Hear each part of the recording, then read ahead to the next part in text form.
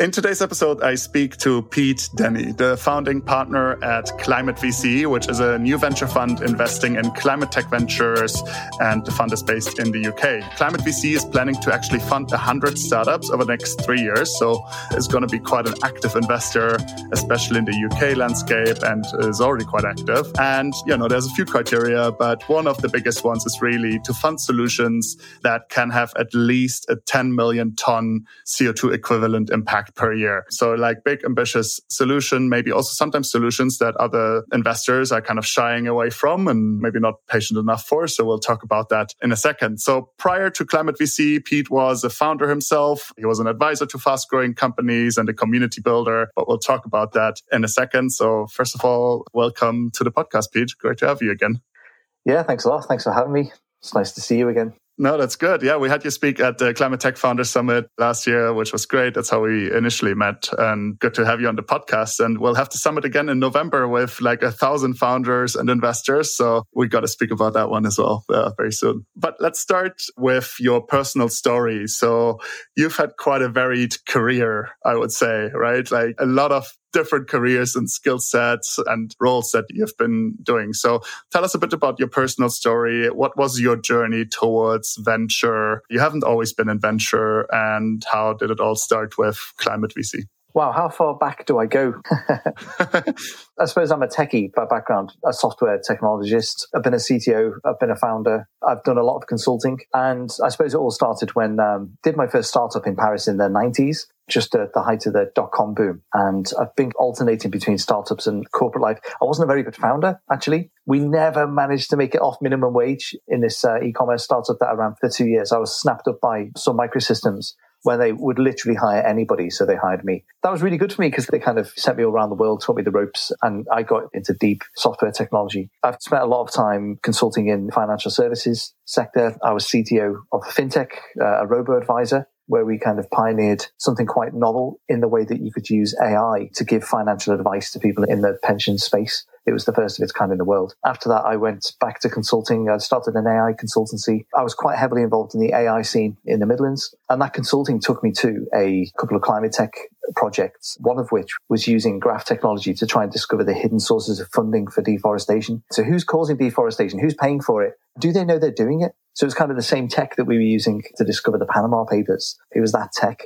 But that was really the first time that I'd seen the climate emergency up close. And that's when I decided to put my 25-year career in tech, put an end to that, and then focus for the rest of my life on fighting climate change. I took 6 months off to kind of explore what can I bring to the table. And it was at the end of that vision quest that I realized that early stage venture is where it's at.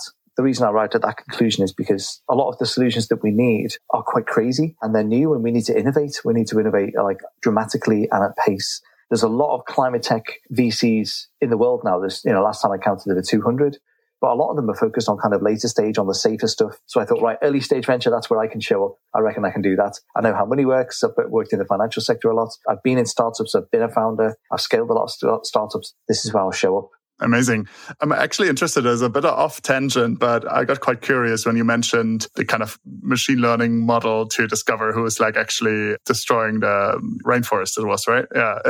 How did it work? What did you uncover with that? I'd be curious to learn a bit more. So there are known bad actors in the world, aren't there? The agencies, they send reporters out into fields and they live there maybe undercover for a long time to discover who's got chainsaws and who's cutting down what.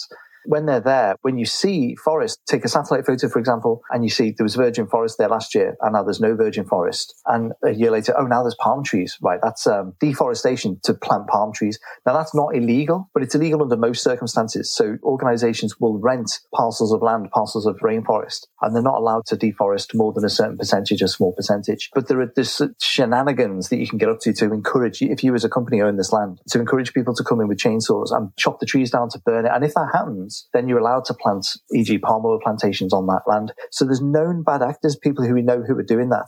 And what we were doing is bringing together multiple different data sets, enormous data sets of here's a list of all of the companies in the world. Here's all of their directors. Here's what else they're directors in. And those companies, here's who else are directors in those companies. So we ended up with this gigantic graph of all of the companies and partnerships and directorships in the world. And then this other set of data which we merged with it, which are who are the known bad actors. And so then you'd see in this graph kind of structure, you'd see the very short hops where it's maybe only 2 or 3 hops from Cargill to Samsung, for example. So ownership that people were trying to hide through things like shell companies and so on. Oh, got it. Super, super exciting. Let's focus on Climate VC and your thesis, right? So I think in the last 1 or 2 years, we've seen a lot of new venture funds in climate tech. Obviously, last year was interesting and crazy environment with loads of new funds being launched as well. Now this year is a little bit more challenging, but I'd love to hear from you, like, why did you decide to start Climate VC and what's your thesis that makes you stand out versus other funds out there? I thought I need to devote the rest of my life to this. And if you're going to do that, it needs to be worthwhile, doesn't it? I only get one shot at life. And I think the thing that I spend the rest of my life doing needs to be quite big and important. I'm not big and important, but I'd like to think that my life has meant something. And I remember being at a tech conference where they were talking about climate change. And they said, if you're going to try and solve climate change, you need to be aiming for at least a gigaton scale impact. So I thought, right, that's it. That's what I'm going to do. So then I was looking for this means of doing it. And this is where I thought, if I personally do a startup, I literally bring no climate tech skills to the table at all. I'm like a general purpose technologist. So that after several steps, I ended up in venture. So our goal is to only invest in things that we think can help us towards that number. And the rough breakdown is we want to try and find 10 companies that will make it to the scale of being able to do 10 megatons a year, 10 megatons every year for 10 years, 10 companies, that's 1 gigaton. So that's kind of the cornerstone of our thesis. If there are 3 steps to our investment process, the first step is, do we believe that you've got a clear path to 10 megatons? That kind of rules out a lot of, maybe most startups that we see. And you ask us how we're unique. We're a climate fund. We're a kind of common or garden off-the-shelf climate fund. But I suppose what we as individuals bring to the table is that, A, we've been founders before, so we kind of know a little bit what it feels like. We know what makes a company that will fail. We've seen so many failure modes in our lives. We know the kinds of things to avoid. And I think I personally have got quite a high tolerance for risk. So we go out there and try and find companies that nobody else will give the time of day to. We love that stuff. We can kind of permit ourselves to do that because we make a lot of investments. So if this year we make 30 investments, it's okay that some of those are actually crazy. I think that's really important because we need to be very innovative. We need to innovate at pace, at scale. We need to try things that have never been tried before. And I think that's the purpose of venture capital. And for some reason, a lot of venture capitalists in this space are very timid. And I don't think now is the time for timidity. Love it. And you're actually set up as a SCIS EIS fund, which for anybody not in the UK is shortly said a government scheme that gives investors tax incentives to invest in early stage companies. That's probably a good summary of it. I'm sure you find that your LPs and your investors are really up for the ride. Otherwise, they wouldn't have invested. But did you find there was like a logical first step to raise the fund from individuals like that? Or what's the kind of their risk appetite? You seem to be like really betting on the big bets that can have a massive impact. But sometimes some people are a bit more conservative as well and maybe want to have the safe bets rather than big ones. I don't know if we've got anybody conservative in our LP base. You filtered them out beforehand, I assume. I think I just naturally filter out, people can tell I'm a bit of a risk taker. They're like, no, thank you, Peet, Denny. I think the SCIS EIS regime kind of encourages you to try and raise money from exited founders. Founders have already got like quite a tolerance for risk. The people that we've raised money from are either kind of independently wealthy for some reason, they've recently exited a business, or they've raised a lot of money through crypto. And there's 2 themes. Let's start with the 33%. The 33% of our investors are like, EIS. EIS is amazing, right? If you live in the UK, you should totally be doing EIS. Especially SCIS, it makes it difficult for you to lose too much money. So it massively limits the downside. So 33% of our investors are just like, don't even really care what you're doing. Here, have the money. If all of the companies go bust, we get like quite a lot of our money back. That's cool. But we've still got this potentially unlimited upside. 66% of them were of the kind of mindset that we've got to do something about climate change. And this story you're telling, Peet, Denny, that there's incredible people out there, we believe that. So I think I had a few examples in mind. I went out and said, here's the kind of incredible companies we're seeing. Here's some that we've missed because we weren't signed off by the FCA quickly enough. These companies could dramatically change the outcome of history. And before you know it, people writing us checks. So we don't raise any money from institutions yet. I think that's going to be a harder deal. But I think generally people are very inspired by the climate message at the moment. Got it. And what's your view on the state of funding and climate tech? Again, I already said there's lots of new funds that have been launched in the last 2 years or so. It seems like loads of new money is streaming in as well. But I just had a discussion at dinner yesterday with a bunch of climate tech founders and investors on like the general funding environment is cooling down a little bit. Right now, valuations are going down across the line, especially in the US. Obviously, with public markets crashing, especially for later stage ventures that were like wanting to IPO, there's like a lot of pressure venture out there. How do you see your job? Has it changed at all in the last few months or weeks? Or do you see ClimateTech funding still streaming in and being equally active as maybe last year? I haven't got as much to compare this with as other VCs might do, because this is my fund. We closed our first tranche. We spent 3 months raising from November to February, and now we're raising again. So we don't have a lot of baseline to compare it with. What we're finding is that there is a small noticeable slowdown amongst the people who'd got a lot of their money from crypto, that some of them are not returning our calls, understandably. But I think we're lucky to be in ClimateTech because there's so much money that has to be spent for kind of other reasons. You know, BlackRock have got, $500 billion to disperse into ClimateTech. How do you go about spending that? You know, so they've got a kind of an allocation problem. I know some hedge funds who are pitching for a large chunk of that money and they're going for maybe $500 million. And if you raise $500 million of funding that you've then got to deploy into ClimateTech, there's some pressure in there. Wait, how are you going to spend that? So this is where we show up and say, we've got a plan to take 10 million of that off your hands every year. So from those investors who are kind of getting money from those pathways, we haven't really felt much difference yet. Valuations, thankfully, at the higher end are starting to tail off.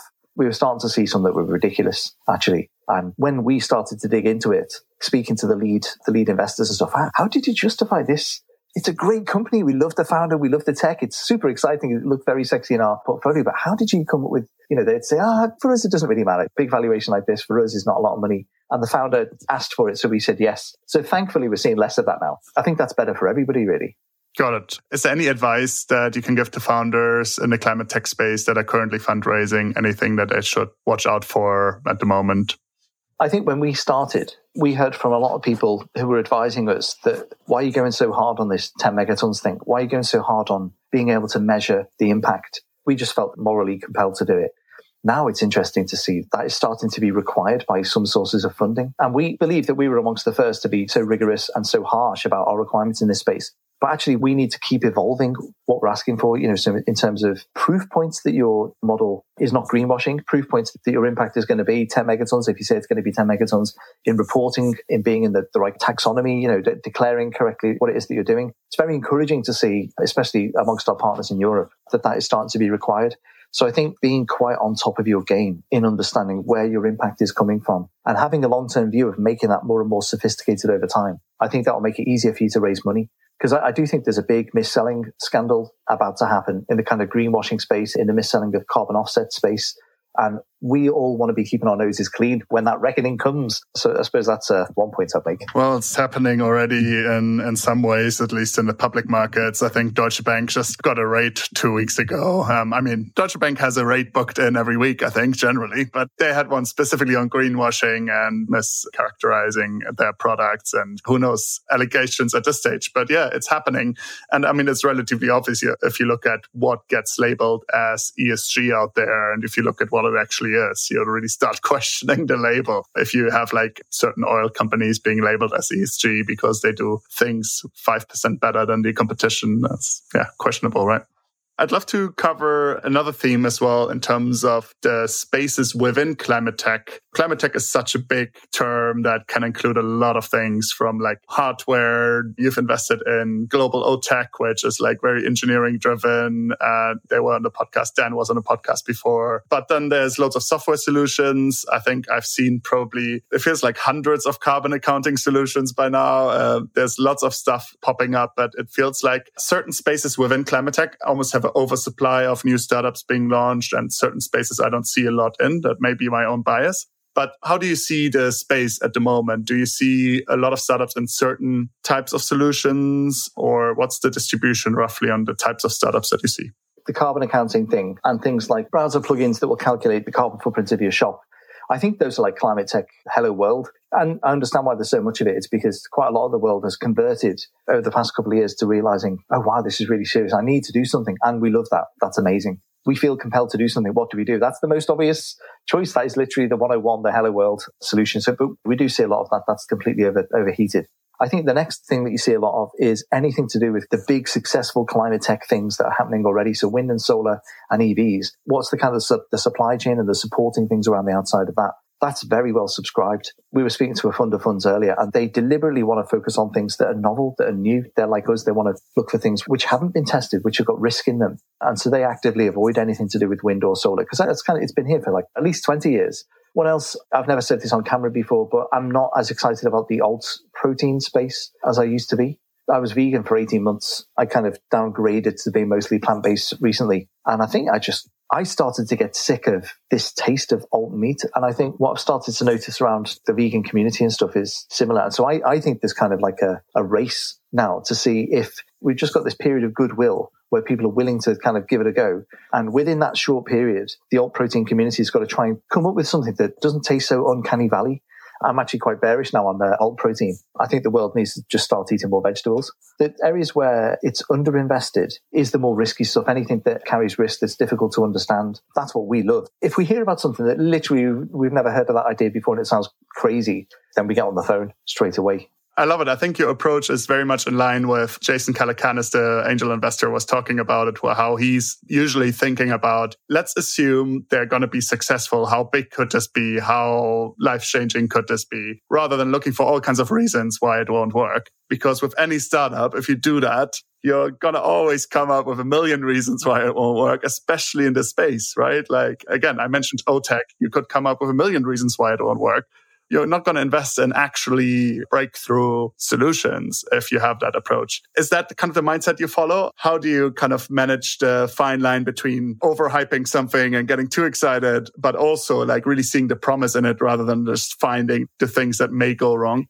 I think there's like an X factor in founders. You see it a lot in founders and you don't see it a lot outside of founders that uniquely qualifies them to be able to deal with problems. And so I could sit down and come up with a list of 100 reasons why global low tech is going to suffer. But I've watched Dan roll with the punches. It's really quite inspiring to see, things go horribly wrong and he doesn't even stop smiling. And then before you know it, he's solved it through just being like a crazy miracle worker. That's a big thing of what we look for, actually. The founding team, I know it's cliche to say, but we want to see a team that we think will just roll over all of the rocks in the road without breaking the pace. And I think if that's the case, it doesn't matter. It's kind of not my job anymore to kind of invent problems that could arise. It's nice that we can work through some stuff together. So we're obviously quite interested in the financial side of things. And so one thing that maybe some founders haven't thought of is, how is the cost of capital going to affect you as you go along? It's useful to be able to raise things and get them on their radar. If you find the right team, they will kind of be able to solve all of the problems in the way. So as long as the impact is there, the potential impact, as long as the market is there, as long as the team is incredible, that's most of the boxes ticked, I think. I'm a noob if I'm coming up with ideas in the meeting and I'm saying, I've pinched this off Alex Gawley. I was on a podcast with him earlier. He said, if we're having a chat with a founder and within 10 minutes I've come up with a question that they don't know the answer to, like, ooh, I've never considered that. I think that's a bad sign. But typically founders are amazing problem solvers, and that's why we love them and need them in our lives. Yeah, and they really should be the experts at what they're doing, right? Like, no matter how sophisticated and educated you are as an investor, the founders should always be the best experts about what they're doing. If they're not, I think that's maybe a little bit of a red flag if you know more after quick research than them. Got it. So for a first-time founder that's starting out and is kind of raising their first proper round for the startup, what are kind of like the biggest rules that you would tell them to optimize for success in their funding round? I'm naturally going to say, make sure you've got like a credible story about where your impact is going to come from. It's clear that I'm going to say that. I think one thing we don't see enough of is where people have thought about, they think too much about the product and not enough about the company. And a good sign of that is if they don't really know who their customers are going to be. I get what it's like. You come up with this idea and you think this could solve this amazing problem, but it's not really about the problem and the product, which is the solution. It's not really about that. It's about your customer. It's about who's going to buy it off you. Have you spoken to them? And I think this is the fundamental thing that everybody should be doing. I hear this quite a lot. So your product is going to capture methane from water. Right, cool. Who's going to buy that methane off you? And then, I don't know, it could be. And then they give you a list of things that it could be. Now, I don't know what it could be. I want to know what it's going to be. Where are you going to start? And you might be wrong about it, but having gone out and spoken to people and they're like, oh my God, I'd love to buy X from you, or we've really got this problem. I think that's so important. And in our due diligence, we do ring up potential customers and ask them why they're excited about this. Because if a potential customer is excited about a product, then that's so much of the problem solved. So you're basically doing some customer development and see for yourself and how it resonates with their potential customers. Yeah, that's been worth so much to do that. Unless you're into some super deep tech where really there's a deep engineering or scientific question that needs answering, I think that's probably the next most important thing is where's your market? Who's going to buy this off you and how are you going to go to market? And we get to paraphrase Jeff Goldblum, we get so tied up in, can we do this? Can we solve this problem? Can we build this product? We get so excited about the product that we forget about, it's not a product, it's a business. We've got to run the business. How are we going to sell the thing? Next thing, I suppose, is storytelling. That's kind of, can you get people who are actually quite critical, excited about it? And the mum test will say this, that your mum will say really great things about your company, but I try and surround myself with pretty cynical people because I'm such an optimist. I need cynical people to say, listen, Pete, here's 500 reasons why that's a terrible idea. And then I can work through those 500 reasons. Wow. Okay. So you do have like some checks and balances to not go overboard completely.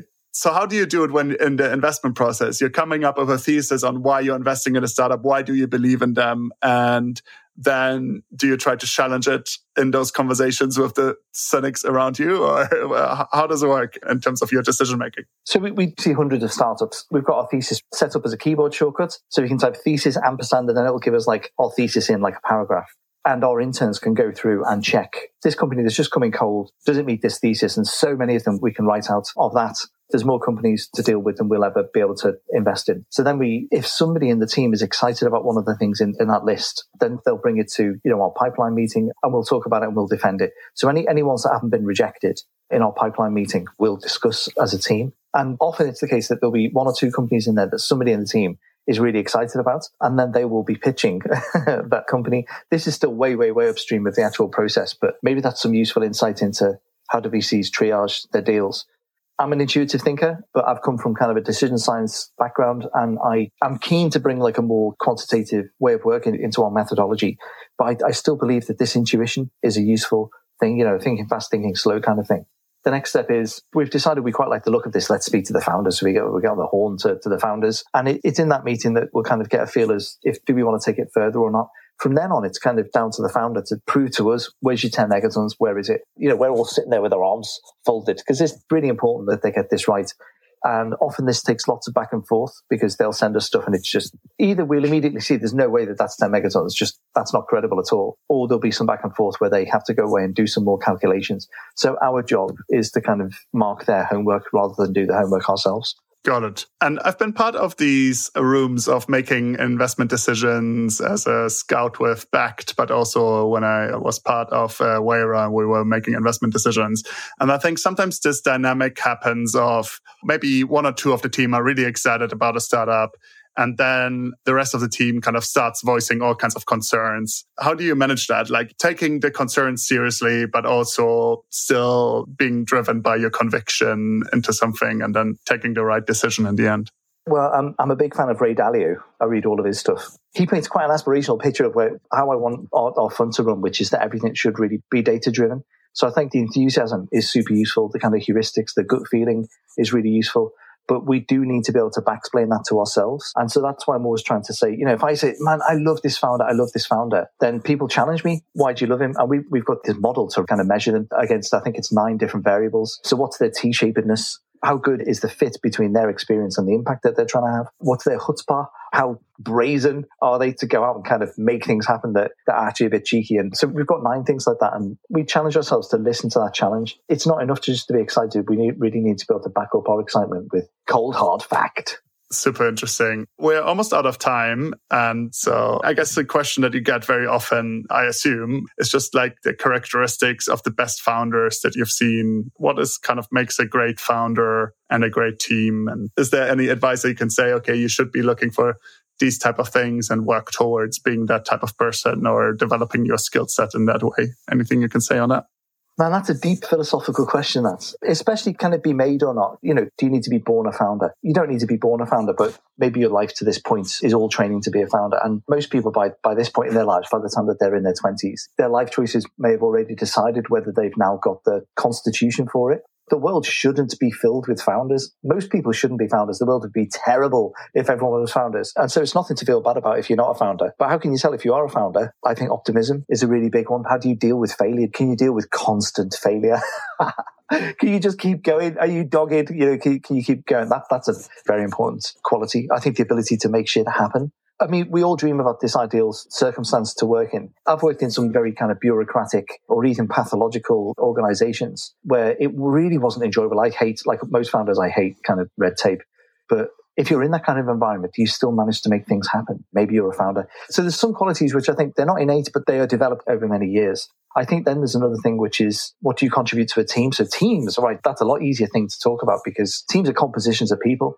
And if you look at a founding team as a team and not as a set of individuals, then it doesn't really matter who you are. As long as you're great in some way, then you can find people to kind of where their convexities complement your concavities. And I think that's where things like Carbon 13 can sometimes work really well, where you've got people who they're not scientists. They don't come with a great idea. They don't have something which is their life's work, but still they massively know how to make things happen. And when I see that magic where two people are fitting together like Lego, that's where I get excited. I think teams are more important really than individuals. Yeah, that's a really good one. Yeah. And the context matters so much. I think I see it in my own career, but also with other people that I know is like in some contexts and some teams, I think I have been performing terribly. And, I don't want to blame the team for my own performance, but like in other contexts, suddenly it's worked really well. And it's just the flow of the team and how it works together. So really good advice there.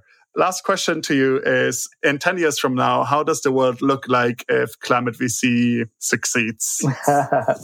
I like that. I like that question. So I think there's two paths before us. One's pretty dark. The other one is if we manage to pull off this climate emergency thing, and we won't have done that by 2032, we won't have done it by then, but we should be well on our way. If we do that, the world will kind of look a lot different in many ways, which are better, and in some ways, which are probably humbling, depending on where you're from.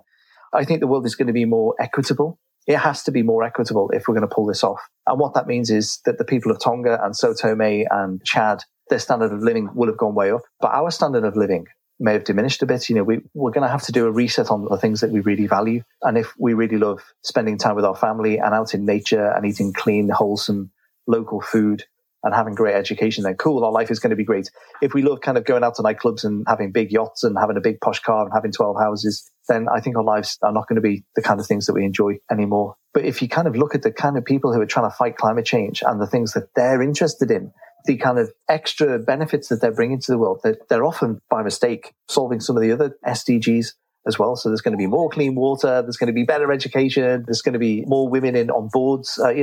The future's bright from that perspective. I think if we pull this off, we've still got everything left to fight for.